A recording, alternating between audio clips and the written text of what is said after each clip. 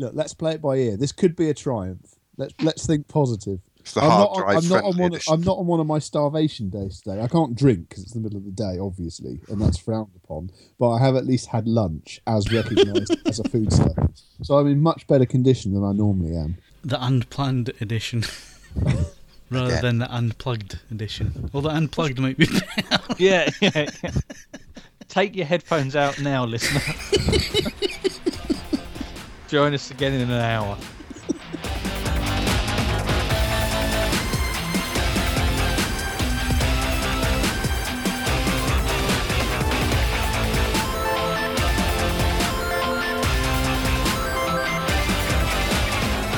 Hello and welcome to the AV Forums podcast for the 19th of November 2014, and joining me on this edition are news editor Mark Hodgkinson. Where do you get these wonderful toys? Games editor Mark Botwright. Hell hath no fury like a woman scorned for Sega. And audio reviewer Ed Selly. It seems to be really hung up on superhero sex organs. And welcome back to the AV Forums podcast. You may notice we are light this week because the person who normally does all the talking is on holiday this week. He's away buying a cat. So. Why is he buying one? Why didn't he just get one from a rescue home? I don't know. You don't buy cats. I just made that bit up, so I don't know. Right. I don't know how you do it. We don't know the financial status of Withers as cat. There are loads of them free. They just walk around. Find them anywhere. Well, that's what Ed does. He just keeps his door open and they just wander in, don't they, Ed? Yeah, it's pretty much. That's why the house is actually we had to fumigate it for fleas as a result of this open door policy. So it's now a very closed door policy at the moment. So yeah. Right, latest competitions. The Holy Grail Meaning of Life Blu-ray set is there. That ends on the 21st of November, so be quick if you want those bargain bin, basement bin, bargain bucket Blu-rays from the Monty Python. Then there you go, 21st of November. Call of Duty Turtle Beach earbuds. Any good, Mark? I plead the fifth. I have no idea. I'm sorry. Of course they're good. Yes, of course they're good. They're fantastic. And the competition ends. It does. Yeah, It's going on forever. It's a very metaphysical competition. Yeah. Does it end? Yeah, okay. And it ends... Go on, read the running order. Hang on, wait a it's Skype. I've got to... Soon. Oh, that... 30th of November. I'm trying to scroll on a mini keyboard here, I've got to say. So. And the last competition, the big one that everybody will want to win, Ed, is... Guardians of the Galaxy 3D Blu-ray. And I believe that we're recording this on the 17th. So actually, you'll be beginning to run out of time for that bad boy because it closes on the 24th of November. And yes, joking aside, one of the few films where I actually left the house to go and see it at the cinema, and I enjoyed it very much, even if I had to suspend my disbelief about a Sony tape Walkman working for that many years. I mean, obviously the space bit was fine. That's completely plausible. But no, tape Walkmans always wore out. But no, are you telling me that you don't have any Walkmans left working? No cassette Walkmans. Sorry. I do have a Panasonic one. I have a functional mini disc one. But no functional mini discs. No, the problem is I bought my last two Sony cassette Walkmans were the really flat all metal jobs with the sort of collapsed drive mechanism, which then would pop out to actually run the tape, and because of that they just would fail and the mechanisms would just give up and die. But they were lovely, but they're redolent of an earlier age. I don't have a working cassette Walkman anymore. I'm just not as heritage as you, Mr. Botwright. But the film's not bad. Actually, no, do you know what? I'm going to be more enthusiastic about an AV Forums competition prize. Guardians of the Galaxy was a genuinely good film. It had a good cast, well chosen. It had to cover a lot of ground in the amount of time, but it was a thoroughly enjoyable romp, and I'm sure that sonically and picture-wise it should be well up to snuff as well. So I can't enter that competition because I'm not allowed, so just damn well make sure that you do. Yeah, you can tell Ed's been fed and watered, can't you? Yeah. It's amazing what being taken off starvation diets does for your sense of enthusiasm. Yeah, and the AV Forums podcast at the cutting edge of technology. Taped Walkmans. Mine's still going strong. That's all I'll say. And it was the one without the the mechanical buttons, with just the little tiny little click buttons. Ooh, Yeah, exactly. Yeah, but did it have the mega bass button? Yeah, in fact, I've still got the box as well. If anyone's interested. But did it have fast forward and rewind? Yeah, definitely. Yeah, it was. Obviously, remember some poverty spec Walkmans, you could only go fast forward. So if you and the buttons were on the front of it as well. Yeah, not along the edge. Oh, yeah, it was Blimey. quality bit of kit. Auto reverse. I didn't have to there'll be a eject chance tape. to win Mark's cassette Walkman. Why would it have an auto reverse? So you didn't have to take the tape out and turn it over. So you only just listen to one side. No. You'd listen to both sides. Flip the cassette, headset. remember, it just changes the side. So yeah, it meant that you could just keep it. Oh, that's just blowing my mind. You've never heard of that before. I knew Laserdisc could do that. I didn't realise that cassettes could do it. I could send it to you for review if you want, Phil. I mean, we could put it alongside as a kind of duo with Theodore Rex. Retro reviews? Yeah, that's a good idea. We should start doing that. Retro reviews. The only thing is that you start wanting the old kit, don't you? I don't know. AV stuff, not so much. I mean, would you really want like a giant CRT rear projection television or something? It's like, for that authentic, slightly. I used to own one, Ed. I know you. I'm fully aware. That's why I cited it. Would you honestly chop in what you've got now for a gigantic pub spec CRT RP television? Because no. I'm wagering no. Yeah. No. So I would love to do a proper retro. We need to do a retro home cinema review. We'll just get the stuff together on Gumtree. I mean, we might have to budget as much as £15 or £20 to get all the equipment together, but I think it'd be magic. Well, we don't need to do that. We just need to look in Mark Orgy's loft. Come into my loft.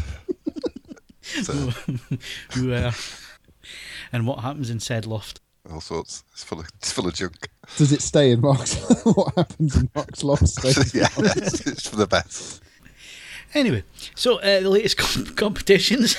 Guardians of the Galaxy, Holy Grail, Meaning of Life on Blu-ray. Those are the 24th for Guardians, 21st closing date for the Monty Python stuff, and the Call of Duty Turtle Beach earbuds.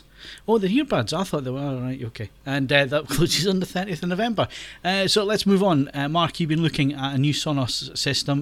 This time it's done by LG, and they're calling it Music Flow. That's right. It doesn't do auto reverse, and nor does it play cassettes, which is quite disappointing.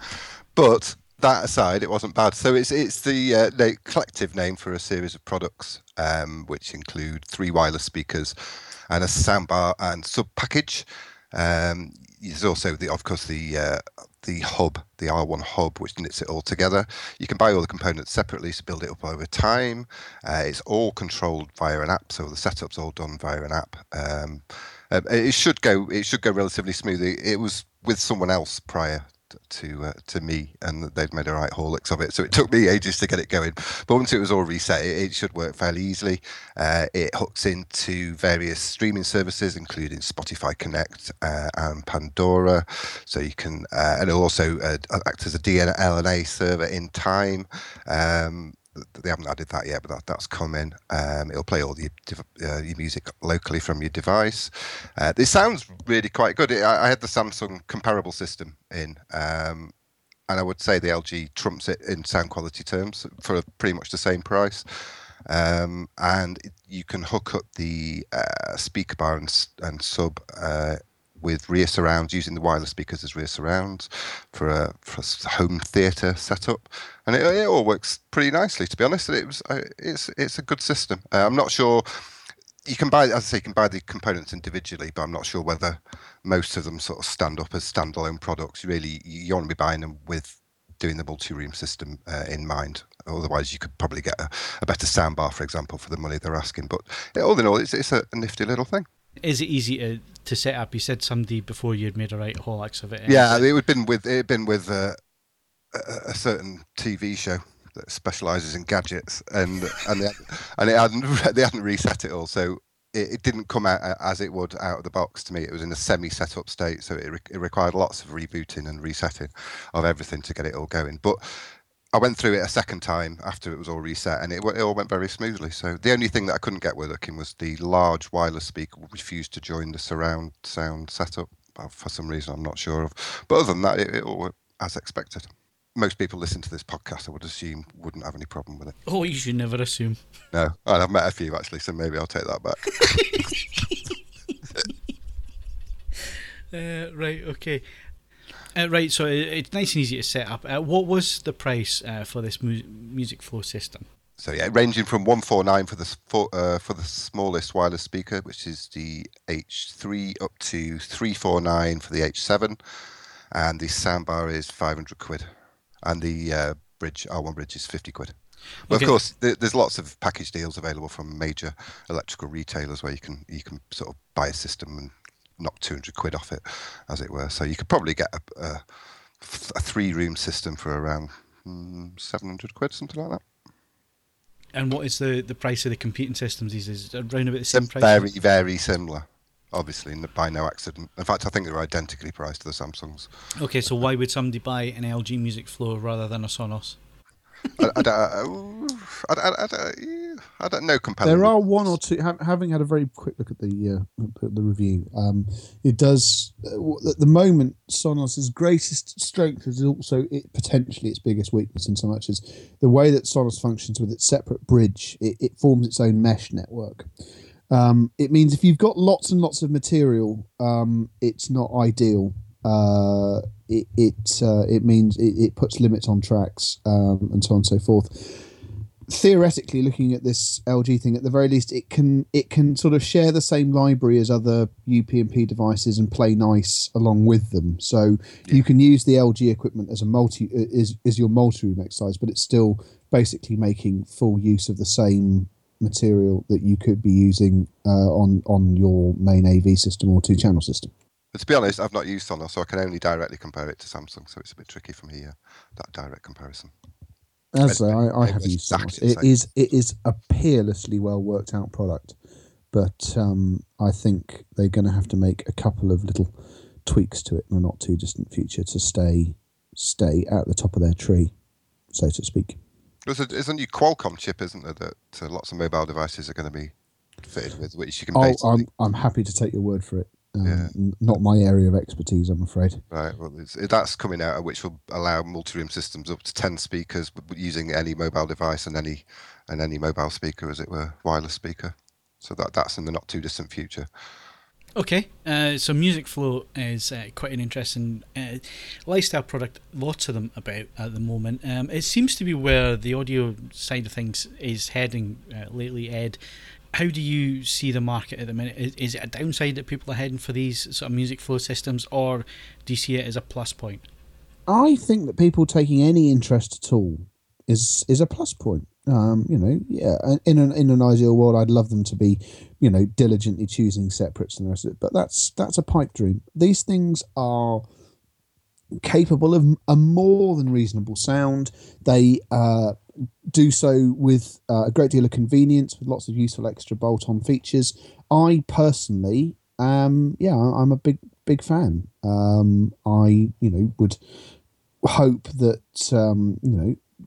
ambitious manufacturers would design the equipment with such a way as to try and encourage people over time, if they like it, to sort of move to bigger and better things. But no, I'm all for them. I mean, I say I've always been a big fan of streamed and networked audio. So why not make use of one of its sort of most useful strong points, which is that you can have much more than one product sharing the same library. It really comes down to just how good your network is, so to speak. Right, interesting that you mentioned the word library and networking in there. Is the audio side of AV is that going to be completely online streamed part of the world first before video? Do you see that the CD disappearing completely? Yeah. CD is it doesn't have. There's no, unlike where with 4K Blu-ray, which might justify the existence of a physical film format for at least another generation, there is no cogent argument for an audio disc-based format other than sentimentality. And vinyl's got the sentimentality bit going, so CD is screwed. To the extent, hopefully by the time this podcast goes up, my review of the Tidal service will be online as well. And you can And just incidentally, I need to point out that that's not me wish fulfilling. Hopefully, I'll have written it by that stage. It's written, it's done. We're just administrationally working out where to put it. I just want to, celebrate this rare and beautiful moment. Yes, good, because we have to make a note of the date, don't we?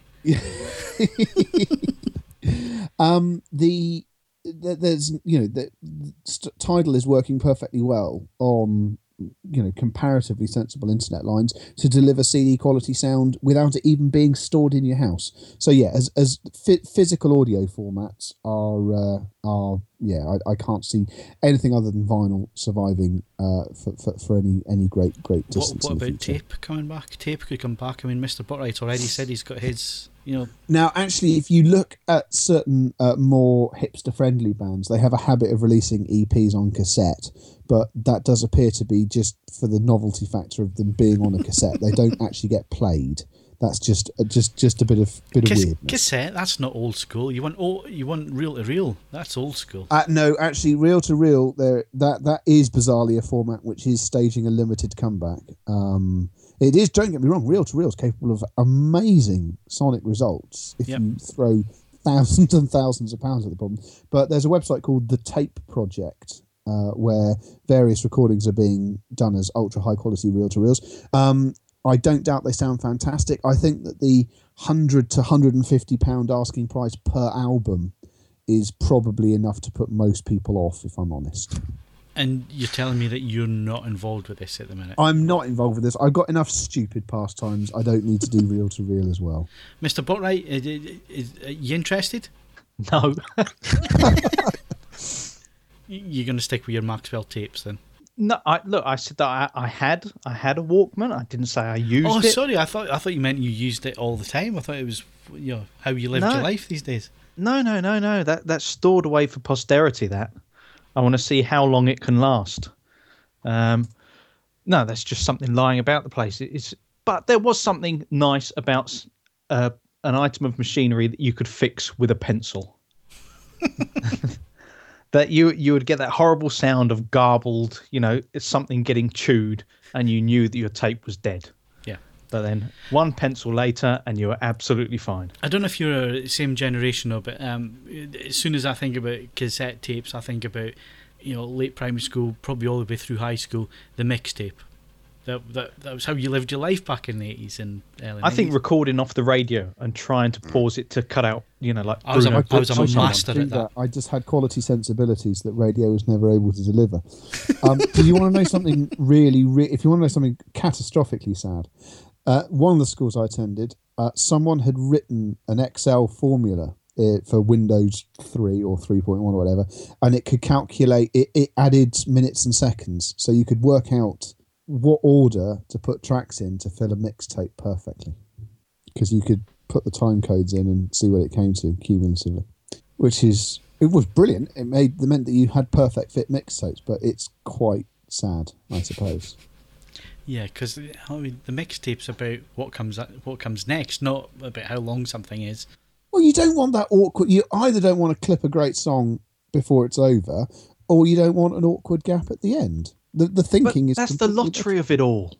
One day you will make that perfect mixtape that gets all the way to the end. By accident. My mixtapes were perfect. Thank you very much. No, I'm sorry. I had MC Hammer's You Can't Touch This recorded off Radio 1 and I didn't pay a penny for it. Home taping is killing music, Botwright. Remember that. Piracy was innocent in those days. It had a better logo, that's for certain. Yeah, I was happy there. I mean, the amount of money I probably spent on Commodore 64 blank tapes, but that's another thing. It was a more innocent time, not like these modern kids and their piracy. You keep telling yourself, buddy. Ruining the world, funding terrorism's what they're doing. I wasn't doing that with my Maxells. Or your Betamax. Those were the days. Right. Let's move back to the future. And Mark, you've been looking at two streaming TV services, one from Amazon and one from a mobile phone operator.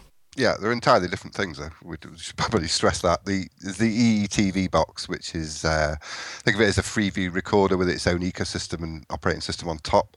It's heavily centered on the use of mobile devices, so the interface kind of resembles it's a tiled interface with that you can scroll along with using your tablet or your phone and then chuck to the TV, or you could just use the remote.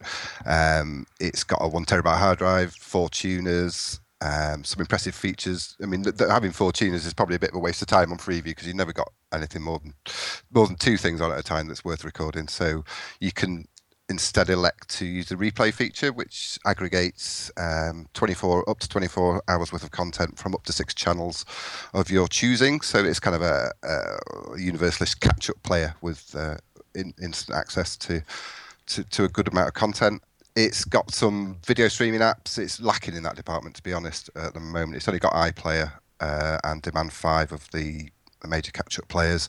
There's no Netflix, just wacky. But still, it's considering it was the first attempt from EE and an initial software release, it's an excellent PVR. It's just unfortunate it's only available to EE customers, so you have to have a broadband and phone contract with them to qualify for a box. In which case, in that case, it's free to you, so it's worth picking one up, even if you don't intend to use it in your main room. It's something for another room. It's really cool. I really liked it. All right, so if you're a EE user subscriber, you get that for £9. Pretty much, yeah. You have to be a broadband customer, and your mobile phone contract has to be worth £9.95 or above. I think that's the exact criteria, and in which case they'll give you one for nothing. Right. Yeah. I've been looking at your 4 free. So it's 4 Freeview channels could be recorded at the same time. Yeah. I could see me using that because you got Wheeler Dealers on Quest, you got Top Gear on Dave, you got Time Team on More 4 and Motorway Cup, so they're all on at the same time. Okay, so we've got different tastes. I would rarely find 4 things simultaneously on Freeview worth recording that I couldn't access on demand at some point. Otherwise, I would prefer to use the replay feature myself. And of course, you got UK Storage Hunters as well now started on Dave. No, it's ruined the mystique for me. It was funny. It was funny when it was Americans. Now they're just stretching the format. Yeah, I've got a problem with British people because they're not as over the top as Americans, are they? So it's the bloke they've got in tights and brogues that just kind of, I don't know. There's something wrong there. No, you see, I was joking, Mark. I haven't watched it. Yeah, no, neither have I. Yeah, that's not. You know, what's this? That whirring sound as you frantically backpedaling it. So that's the EETV system, Mark. The other one is Fire TV from Amazon. A little bit different. Yeah, this is a media streaming box in the guise of like the Rokus or Apple TVs. It's obviously heavily centered on Amazon Prime content rather. So if you're not an Amazon customer and you plan on using it in the advertised way, you'd be better off with something else. Probably a Roku, to be honest. The Roku's got more native apps, although Fire TV's got quite a lot of good ones, and obviously it's a new service, so there'll be more along. It's currently got Netflix, the 30-day iPlayer, Spotify Connect, Demand 5 as headliners. But you can sideload to it. No, it's perfectly legitimate. This is not an illegal thing. So you can sideload Amazon Android apps because it's essentially just an Android box with using a fork version. So there are lots of interesting things you can sideload. Mr. Botwright will be interested in game emulators. Can you also do the? Can you load on the Google Play Store? As well? Not in the UK. You can't. So they've blocked routing at the moment. So I know a lot of US people have routed theirs and got Google Play, and Google Play games are running on it quite nicely. But it's not something I'd do for a review anyway. I wouldn't root for a review, but excuse my French. But yeah, I had an N64 emulator running on it on Saturday night while they were watching X Factor and all that nonsense, and it runs fantastic. And it's pretty easy to set up. You can get Xbox Media Center up and running. Although I did a little quick exploration of that, and it works really well. But as far as the Fire TV concerned, I think most people are using it for illicit reasons, so online video streaming services and just illegal sites in general. It's not something I would touch, but I know people are interested in that sort of thing. It can run Firefox browser really well. You can plug a mouse into it. I plugged Steve's wireless USB mouse into into it, and it worked perfectly well. The browser's really good. You can get a Flash plugin for the Firefox. What the fuck's going on outside my house? Jesus Christ! Is that a helicopter? Sorry. They're coming to get They you. found you. Coming to get us. Piracy for you. Yeah. I was only on it a minute. You've hit too many keywords. Do you Quick, see hide it in HQ your on their way? I was only on Xbox Media Centre for half an hour, honestly. So you can watch actually 4OD through Firefox browser. I found out because the Flash player works for that. It's a nifty little thing that needs more app support at the moment. So if you just want an out of box solution with the iPlayer, ITV Player, 4OD, Demand 5, Netflix, Now TV, all those, then the Roku's a better choice. But if you're into a bit of tinkering and after an Android box that has its own native apps as well, so the big disadvantage of siloed is potentially that's just a native Android app which is going to need touchscreen support and won't be optimized resolution wise for the big screen. So it's good for tinkering, but as an out-of-box player, there are better ones currently. Demand 5 I really like it. Demand 5 is like it's. I think it's not so much a means of watching Channel 5 programs on demand. It's actually a scientific experiment designed to see how annoying you can make an on-demand video player before people just stop using it out of blind frustration and go and find a torrent. It literally, if you sat down some of the best minds in the industry and asked them to make it harder to use and more unsatisfying, I don't think there's much more you could do to it. Honestly, it's a magnificent achievement in all of the wrong ways. Yeah, I'd agree. It's lucky that I don't really watch anything on Channel 5 because Demand 5, as you say, is absolutely pants. Especially you can compare it to 4OD and the new iPlayer, which are much leagues ahead. Anybody else notice that iPlayer was updated over the weekend? Well, certainly it was at this end. So on it was on the Roku box and on this Panasonic. Oh, the Roku got the update now. Right, I've not used it all weekend. Cool. So it's the new 30-day interface. Yeah, well, all changed over the weekend, so I'm just assuming that everybody else has changed over the weekend as well, and that I'm not special in any way whatsoever. It just depends on what device you've got, because the update's been rolling out for a few weeks now. So the Samsung TV's got it like about 6 weeks ago. Right. It's just rolling out on different things. What's it adding? Rather than 7-day catch-up, it's 30-day now, which is a lot better. And the interface is much, much easier to use now. Oh, it's such a difference, that interface. It's not as clunky as it used to be, and it's really, really nice and quick to get through, and really good. Yeah, I'm impressed with that as well. Cool. And like I say, I've got a Panasonic Blu-ray player came in for review last week. I think it arrived last Wednesday. We had fun with couriers last week, didn't we, Mark? Well, we did, didn't we? You got the Fire TV, didn't you? I got the Fire TV got it back twice. So this shows you how incompetent couriers are up here. It was delivered to me. It wasn't supposed to come to me. It was supposed to go to Mark. So the guy turns up an hour later to pick it up again, to take it back, to send it to Mark. Next thing in the morning, I'm actually out down at the spa. By the time I come back, it's been delivered back to me again. Health spa or the shop? The shop, Mark. Never know. You've changed Getting a recently. mud treatment or something? Anyway, I've had this Panasonic Blu-ray player, yet to stick a Blu-ray disc in it. And I've been using it over a few nights with the projector and just been watching streaming stuff, and I've got to say, quality. I can see why people are not buying Blu-rays anymore. It's really good quality. Another domino falls. 4K Blu-rays clientele's down to about 9 people. They'll be able to have a product meeting in the back of a minibus at this rate. Steve's friend. But that just says everything that needs to be said. It's a Blu-ray player. I've got it in for review, and I've yet to put a disc in it, because I thought, well, let's have a look at the streaming side of things. And I've been so impressed with it. And I've actually watched a couple of films that I'm meant to catch up on, and the quality has been superb. The only time it falls down is when it gets really, really action heavy. That's when it starts to fall down. You start to see compression kick in. But other than that, on a 10-foot screen, can't fault it. It should be interesting when the HEVC becomes a bit more commonplace as well. So the compression will improve. So it's just going to get better, isn't it? Yeah. Yeah, so I know we've been joking in the past, Ed, about physical formats and all the rest of it, and Steve's a bit of a relic because he's still buying Blu-rays. Steve is going to be a bit of a relic if he keeps buying Blu-rays, because I don't see why people would buy physical format anymore. So if you're that way inclined, listener, and you think we've got it all wrong and that we're talking out of our Well, more than usual, anyway. Yeah. Yeah, more than usual that we're talking out of our arse. Then tell us in the comment section. Tell us that we're being stupid. But and we'll have you banned. Do we only have one collective arse there? You sound a bit wrong. Yeah, we're like that lady in the New American Horror Story. We're the AV Forum centipede. Bagsy the front.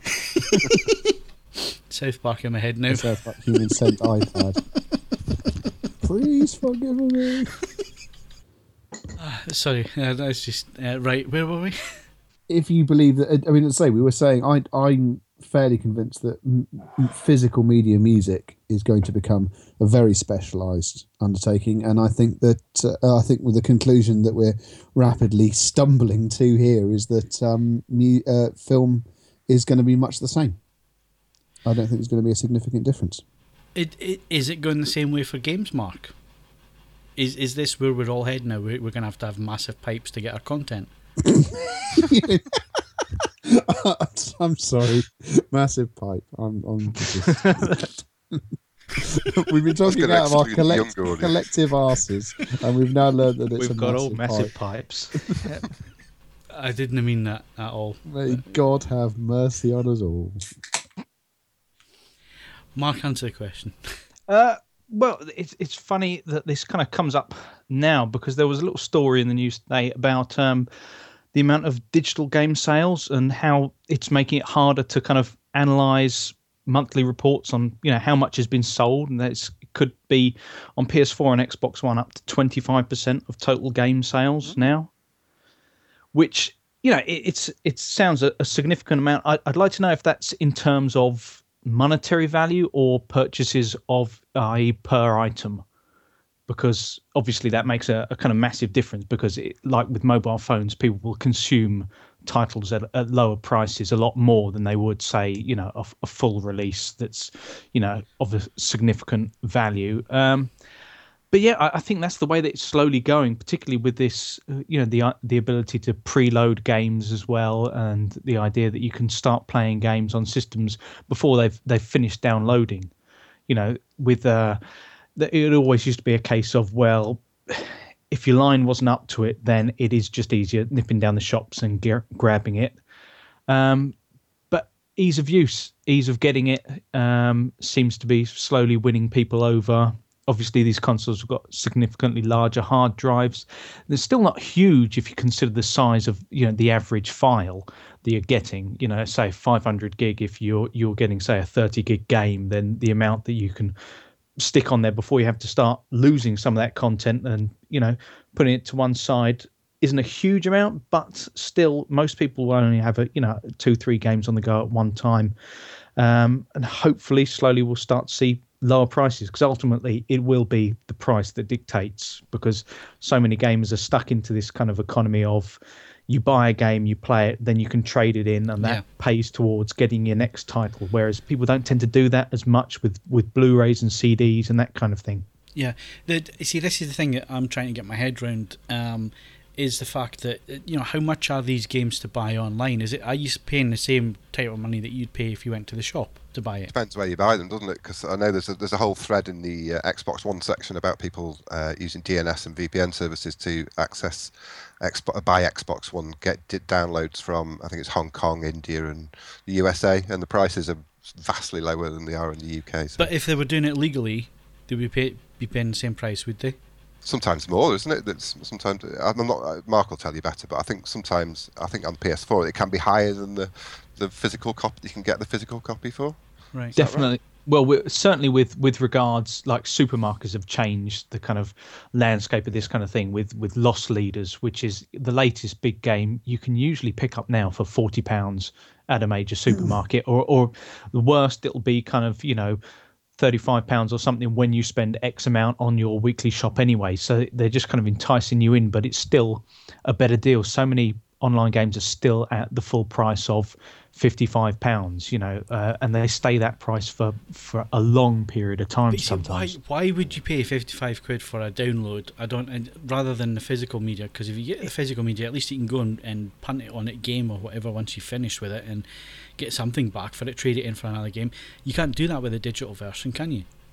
No, I think it's simply a case of it's worth it to have that price high enough because there are enough people out there who will get their console home, will see, that it's a good network device, will see that, they've got this store with so many different games on it and think, well, what's an extra 50 quid? Well, I've already spent.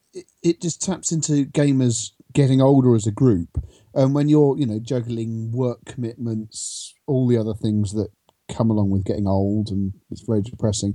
It's just the convenience factor of just being able to get going and not have to make a specific journey to get something up and running.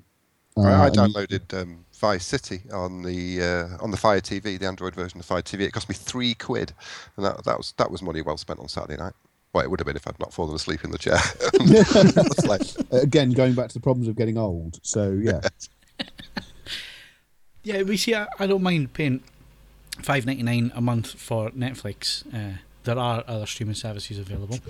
I don't mind. But they're not as good. I don't mind paying that and then having a choice of content to watch, even if it's 8 or 9 months old. Some of the newer films on there, let's say, but there's a good choice. Problem I have is if they were wanting £20 or £15 or even a tenner for the latest movie like Sky Store or whatever they charge at the minute, I've kept well away from those services because for some reason it just doesn't feel like value for money to me. I'd rather go and get out the cheapy bin. I was going to say in Woolworths, it's just often I go shopping. I'd rather go and pick up the physical media for a tenner because then I own it and I have it. It's just this thing that where something's physical, I'd rather have it. I think it's as Ed said, it's obviously convenience. It's as games are kind of growing older and you've got a certain amount of disposable income. But I also think to a certain extent it's kind of tied into how well these consoles are connected to things like friends lists and the like, which is, you get in, you see that everyone's playing a particular game and you think, well, I'm not going to make another trip out. Perhaps it's Friday, you're not going out over the weekend or something, you want that now. And so therefore you're willing to pay that little bit extra.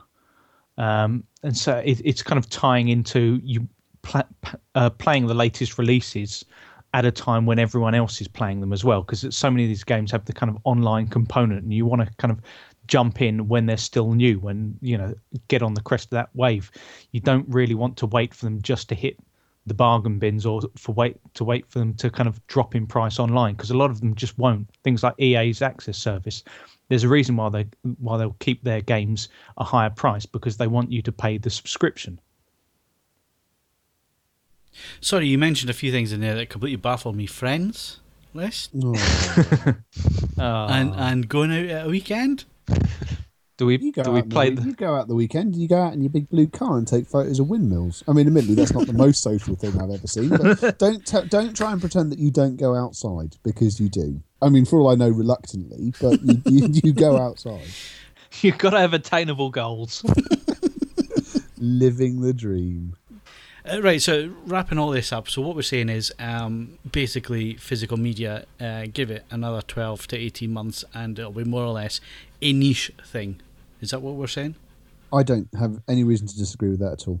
You'll all be buying vinyl with me because I'll have convinced you all to buy record players. But otherwise, no, we'll be downloading absolutely everything.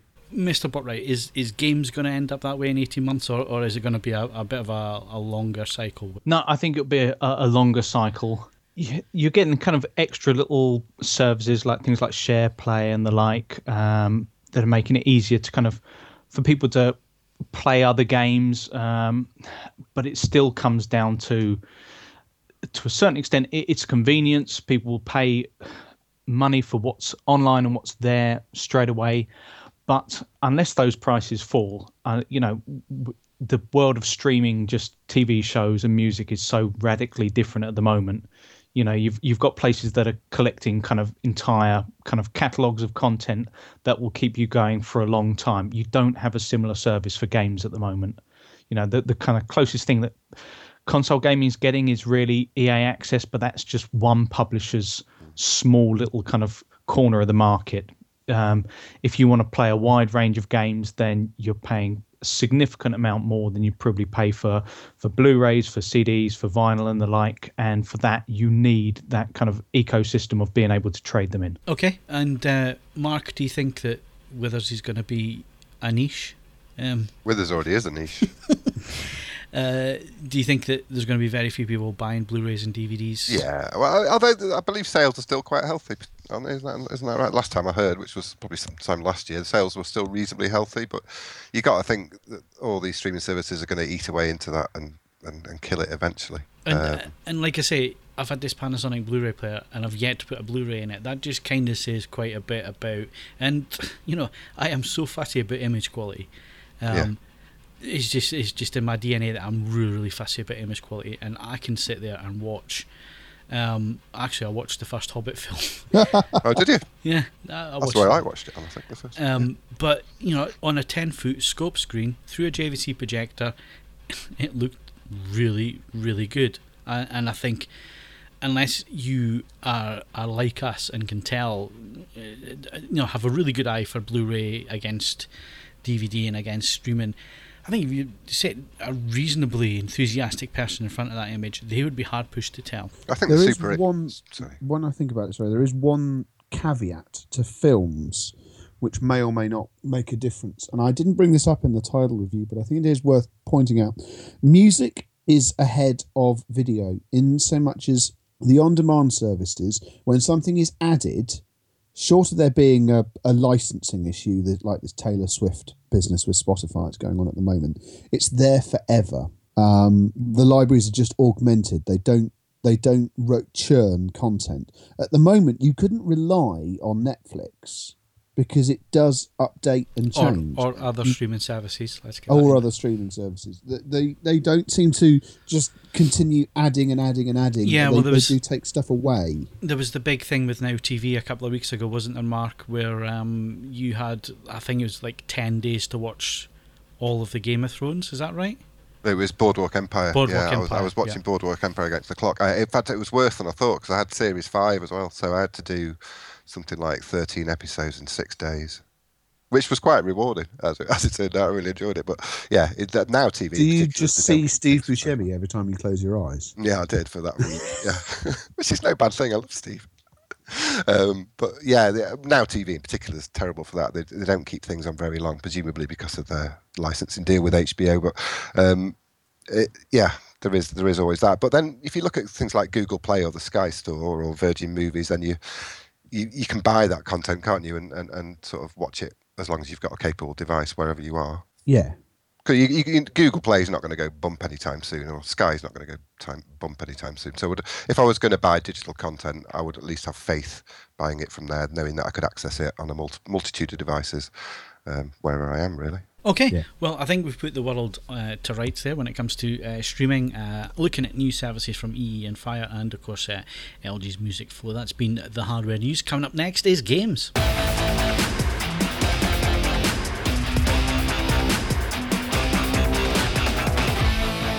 So, Mark, what do you have for us games-wise this week? Well, kind of carrying on from streaming boxes and the like, PlayStation TV has been released this week. This was obviously originally dubbed the Vita TV. It's essentially a Vita micro console without a screen, allowing you to play Vita games as well as download the various PS1 and classic games from the PSN store. But it's one of the kind of main selling points for it for PS4 owners is its ability to stream games from the PlayStation 4. So it allows you to obviously play on another screen in your house. If the main TV is being monopolised by people watching X Factor or whatever, then you can carry on your game in a different room. Which sounds pretty cool, doesn't it? It does. Early kind of customer reaction to it. I always like with this kind of thing to kind of gauge, have a little look at things like Amazon reviews to see how many 5-star and 1-star reviews there are to kind of split along. And it largely seems to be either people not realizing that it was just going to be 720p 1080i, and that there would obviously be some kind of downgrade in quality or problems setting up a stable network connection. There seems to be the variation in kind of how people get their kind of home network set up seems to be wildly different. Some people have said that it works better if it's just all kind of Ethernet cables. Others say it's actually better to go, from PS4 to say a home plug and then keep the PSTV as wireless. But the main issue is that people are just not looking at a setting which says that you don't want the PSTV to just try and connect directly to the PS4, which is something that the Vita has always done, which is it would look for playing remotely, i.e. using your Wi-Fi connection if you were far enough away from your PlayStation 4. But if you were just using it as a kind of secondary screen, if you were within range of your PS4, then it would just create a kind of ad hoc connection to that. Yeah, exactly. It was far more stable. I think it'll be a while before this becomes really an essential piece of kit, because the main thing waiting in the wings is Sony's PlayStation Now, what will probably be a subscription service or one-time rental fees for streaming other games. But at the moment, it's kind of something that's a nice little kind of tertiary device to add if you've got various other bits of kind of Sony kit, and particularly the PS4. Is it out now? Actually out to buy? Yeah. I think it was out 14th. So yeah, out now. So what apps does it come with in the UK? Oh, I think that's actually there are no kind of actual media streaming apps at the moment, which is quite poor. Opportunity, that. Yeah, and obviously it actually blocks it from the PS4 as well. So things like Blu-ray playback, I think, as well gets blocked.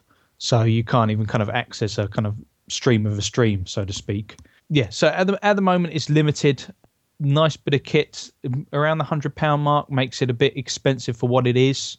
If you've got a large catalogue of Vita games, then perhaps it works out as a smart deal, simply so that you can connect it up to another screen. But beyond that, I think is one to kind of wait and see exactly how well it's going to work with PlayStation Now service. And you also had a podcast that came out last week. Yes, we did.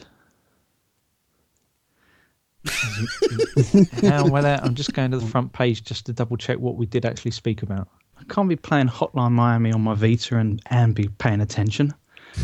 Right. We covered the latest Call of Duty, whether it's a return to form or whether it's just retreading the same formula. Niall got suckered by the Fallout 4 hoax.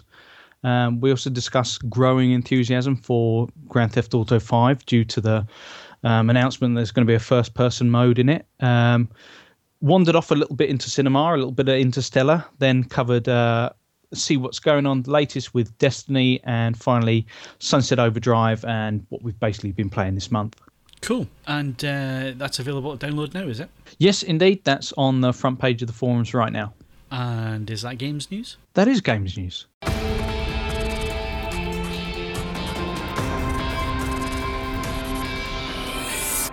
Right, so movie news, and normally at this moment in time we would ask Steve what's at the cinema, and then we'd all go and have a pee.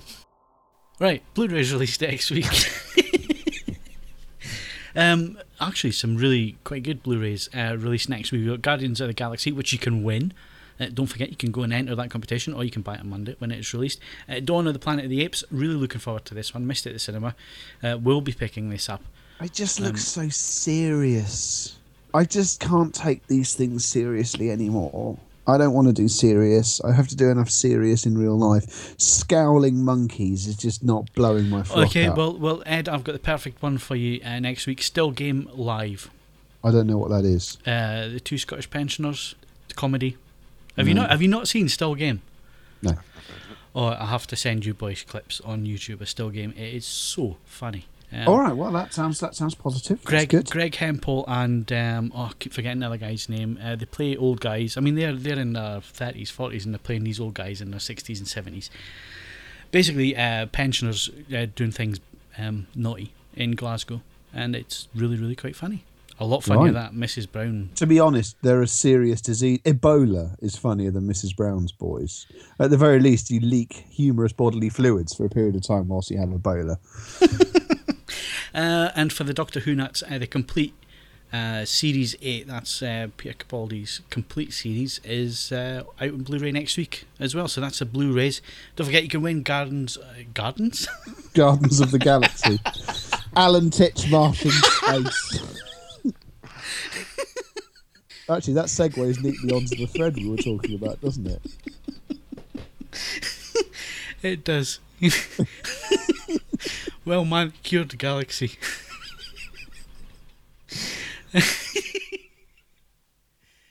Right, yeah, so that's a Blu-rays that are out next week. So there is a thread currently running in general chat, is it? Should really be in the movies forum, but we will forgive them for this. And basically, well, Ed, you tell me, because you are a permanent resident of general chat these days. Tell us what's all about. What are you saying? I'm not permanent.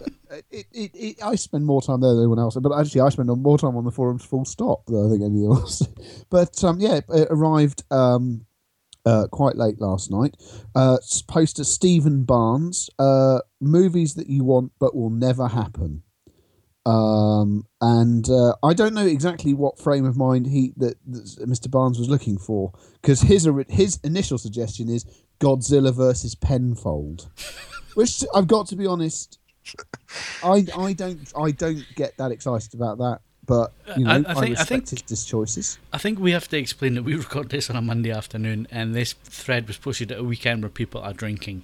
10:57 p.m. Yeah, that's a giveaway, isn't it? It's quite weird in so much as it's all over the place, because the very next suggestion from our own Mr. Hook, a reviewer and periodically appears on the podcast, a decent sequel to Aliens, which that's not very funny at all, but I do see his point, so I mean, obviously he's just suggesting that Alien versus Predator just wasn't cutting it. Weirdo. A proper War of the Worlds movie, not quite 100%. I mean, I can only assume you mean perhaps using the artwork that we've come to know and love from the Jeff Wayne album, and much more closer to the H.G. Wells tone of things. And then one that particularly pleased Phil, which was Jaws, the early years. I don't know how early. I mean, egg, or are they born from eggs? Yes, they're fish. Aren't they really? Well, they're not. I don't think that eggs feature. I know that there is one shot where it looks like a live birth because they hatch inside the mother, but they are nonetheless still all fish. And my suggestion was actually not in jest. I've got to be honest. I would love to see a live action version of Cowboy Bebop, the anime cartoon from the 90s, because I bloody love that, and I think it done correctly, done in the same sort of spirit of things as Guardians of the Galaxy, Cowboy Bebop would be bloody marvellous. And I'd actually go outside and I'd buy a ticket and I'd sit with people in the cinema and I wouldn't hate all of them much, and it would be good. So any other suggestions, or am I just monologuing now? I've got a funny feeling that Mr. Botwright has a classic that he really wants to have. I'm not even sure. Assassins driving Mitsubishi Shoguns. What are we talking about? Shogun Assassin? Weirdly enough, I suppose you probably are. You can't improve upon perfection. Well, you can. You can have assassins driving in Mitsubishi Shoguns. It's all a bit too Top Gear for me. I would like to see a William Shatner biopic, but perhaps a musical biopic, but in which Shatner is his present age, playing himself throughout the various ages of his life. Doing spoken word songs at various interviews. Yes. Yes. Just he has to be there in schoolboy camera. shorts at the start, and then he progressively gets older. Him sitting in the classroom, that kind of thing. Are you sure that's not happened? Or is that true? Possibly during one of his breaks. That sounds really familiar to me. I must have had a weird dream one day. That sounds like we could crowdfund this idea, could we not? I don't know how much does Shatner cost these days. Not much. I thought. I'd just like to see the reenactment of the interview when they told him that everyone else in Star Trek hated him. It sounds like that such a heartbreaking moment. To be honest, a biopic of Kelsey Grammer's life, that would be one of the most depressing films ever committed to Solo. Well, no, you see, it basically is. It's a miracle the bloke is actually as comparatively normal as he is. If you read the Wikipedia entry on Kelsey Grammer, basically everyone he's ever loved or cared about is dead, and I'm not making that up for dramatic effect. It's pretty bleak. Did you mention the sequels? Which ones? Alien versus Islamic State. I was thinking more BMX Bandits 2, actually. What, with Nicole Kidman at her present age?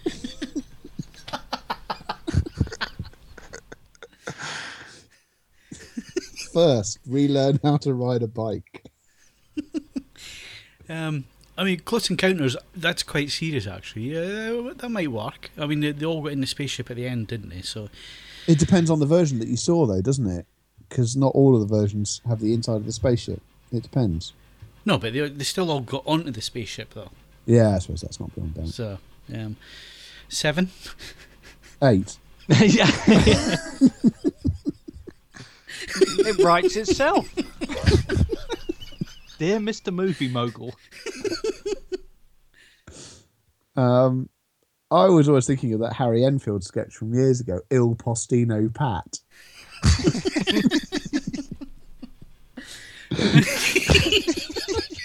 That would be good.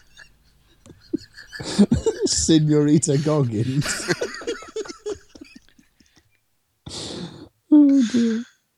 I mean, the other thing is, it's just obviously you think of something stupid, and then just think of someone wildly inappropriate to do it as well. You know, when in doubt, get Michael Bay involved, especially if it's supposed to be a romantic comedy. I was going to suggest Bob Hoskins would make a good postman, Pat.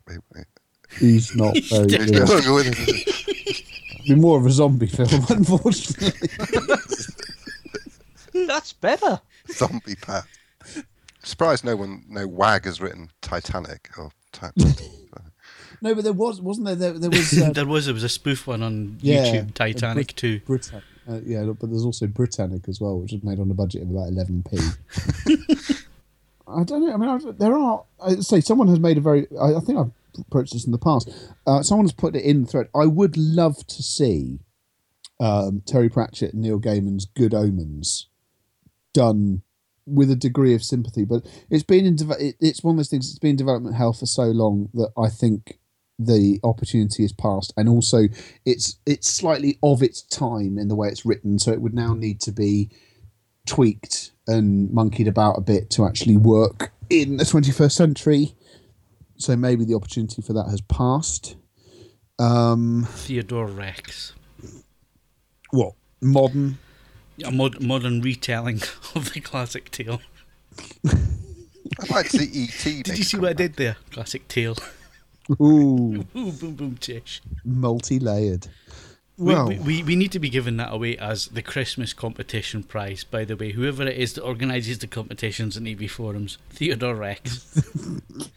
Just with the heading, we're so very sorry. Second prize is a Walkman. The prize is a week in my attic. At least they'll be well fed. They will. Yeah, Mark's AV snacks. Bring it back. We've got 5 minutes to fill. Reassume. If you try to do, are actually the original cast still alive? Oh God, Phil's dead. They'll be in their 60s. Yeah, well, that could make it a particularly particularly mighty. Turns into a snuff film at the end. Is Black Lace still alive? Can they still do the How We're Having a Gangbang song? You're actually looking this up. Yeah. I think Black Lace is still going. I don't know if it's the original lineup, but it doesn't really matter, does it, with them? Everyone appears to still be alive. They could be dragged back for a thoroughly overdue reunion. Although, to be honest, I think that any nudity would be a fairly specialist thing. Well, there wasn't any in the original, was there? Not really, no. It was all classic 80s British suggestion. So, yeah, I suppose it might work. Right, enough. I think we've done this one to death. If you've got any more suggestions, the thread is in general chat. Go and tell us about the movies you want that are never likely to happen. And that is it for the podcast this week. Thank you very much for listening. I need to thank Mark Hodgkinson. I love the smell of commerce in the morning. Mark Botwright. It's not a schooner, it's a sailboat. And Ed Selly. Listen, not a year goes by. Not a year that I don't hear about some escalator accident involving some bastard kid which could have been avoided had some parent, I don't care which one, but some parent conditioned him to fear and respect that escalator. Don't forget you can follow us on Twitter and Facebook, bookmark abforums.com for latest reviews, news and video. Plus, why not leave us a rating on iTunes if you enjoyed the show. I'm Phil Hinton, thanks very much for listening, and we'll see you again next Wednesday.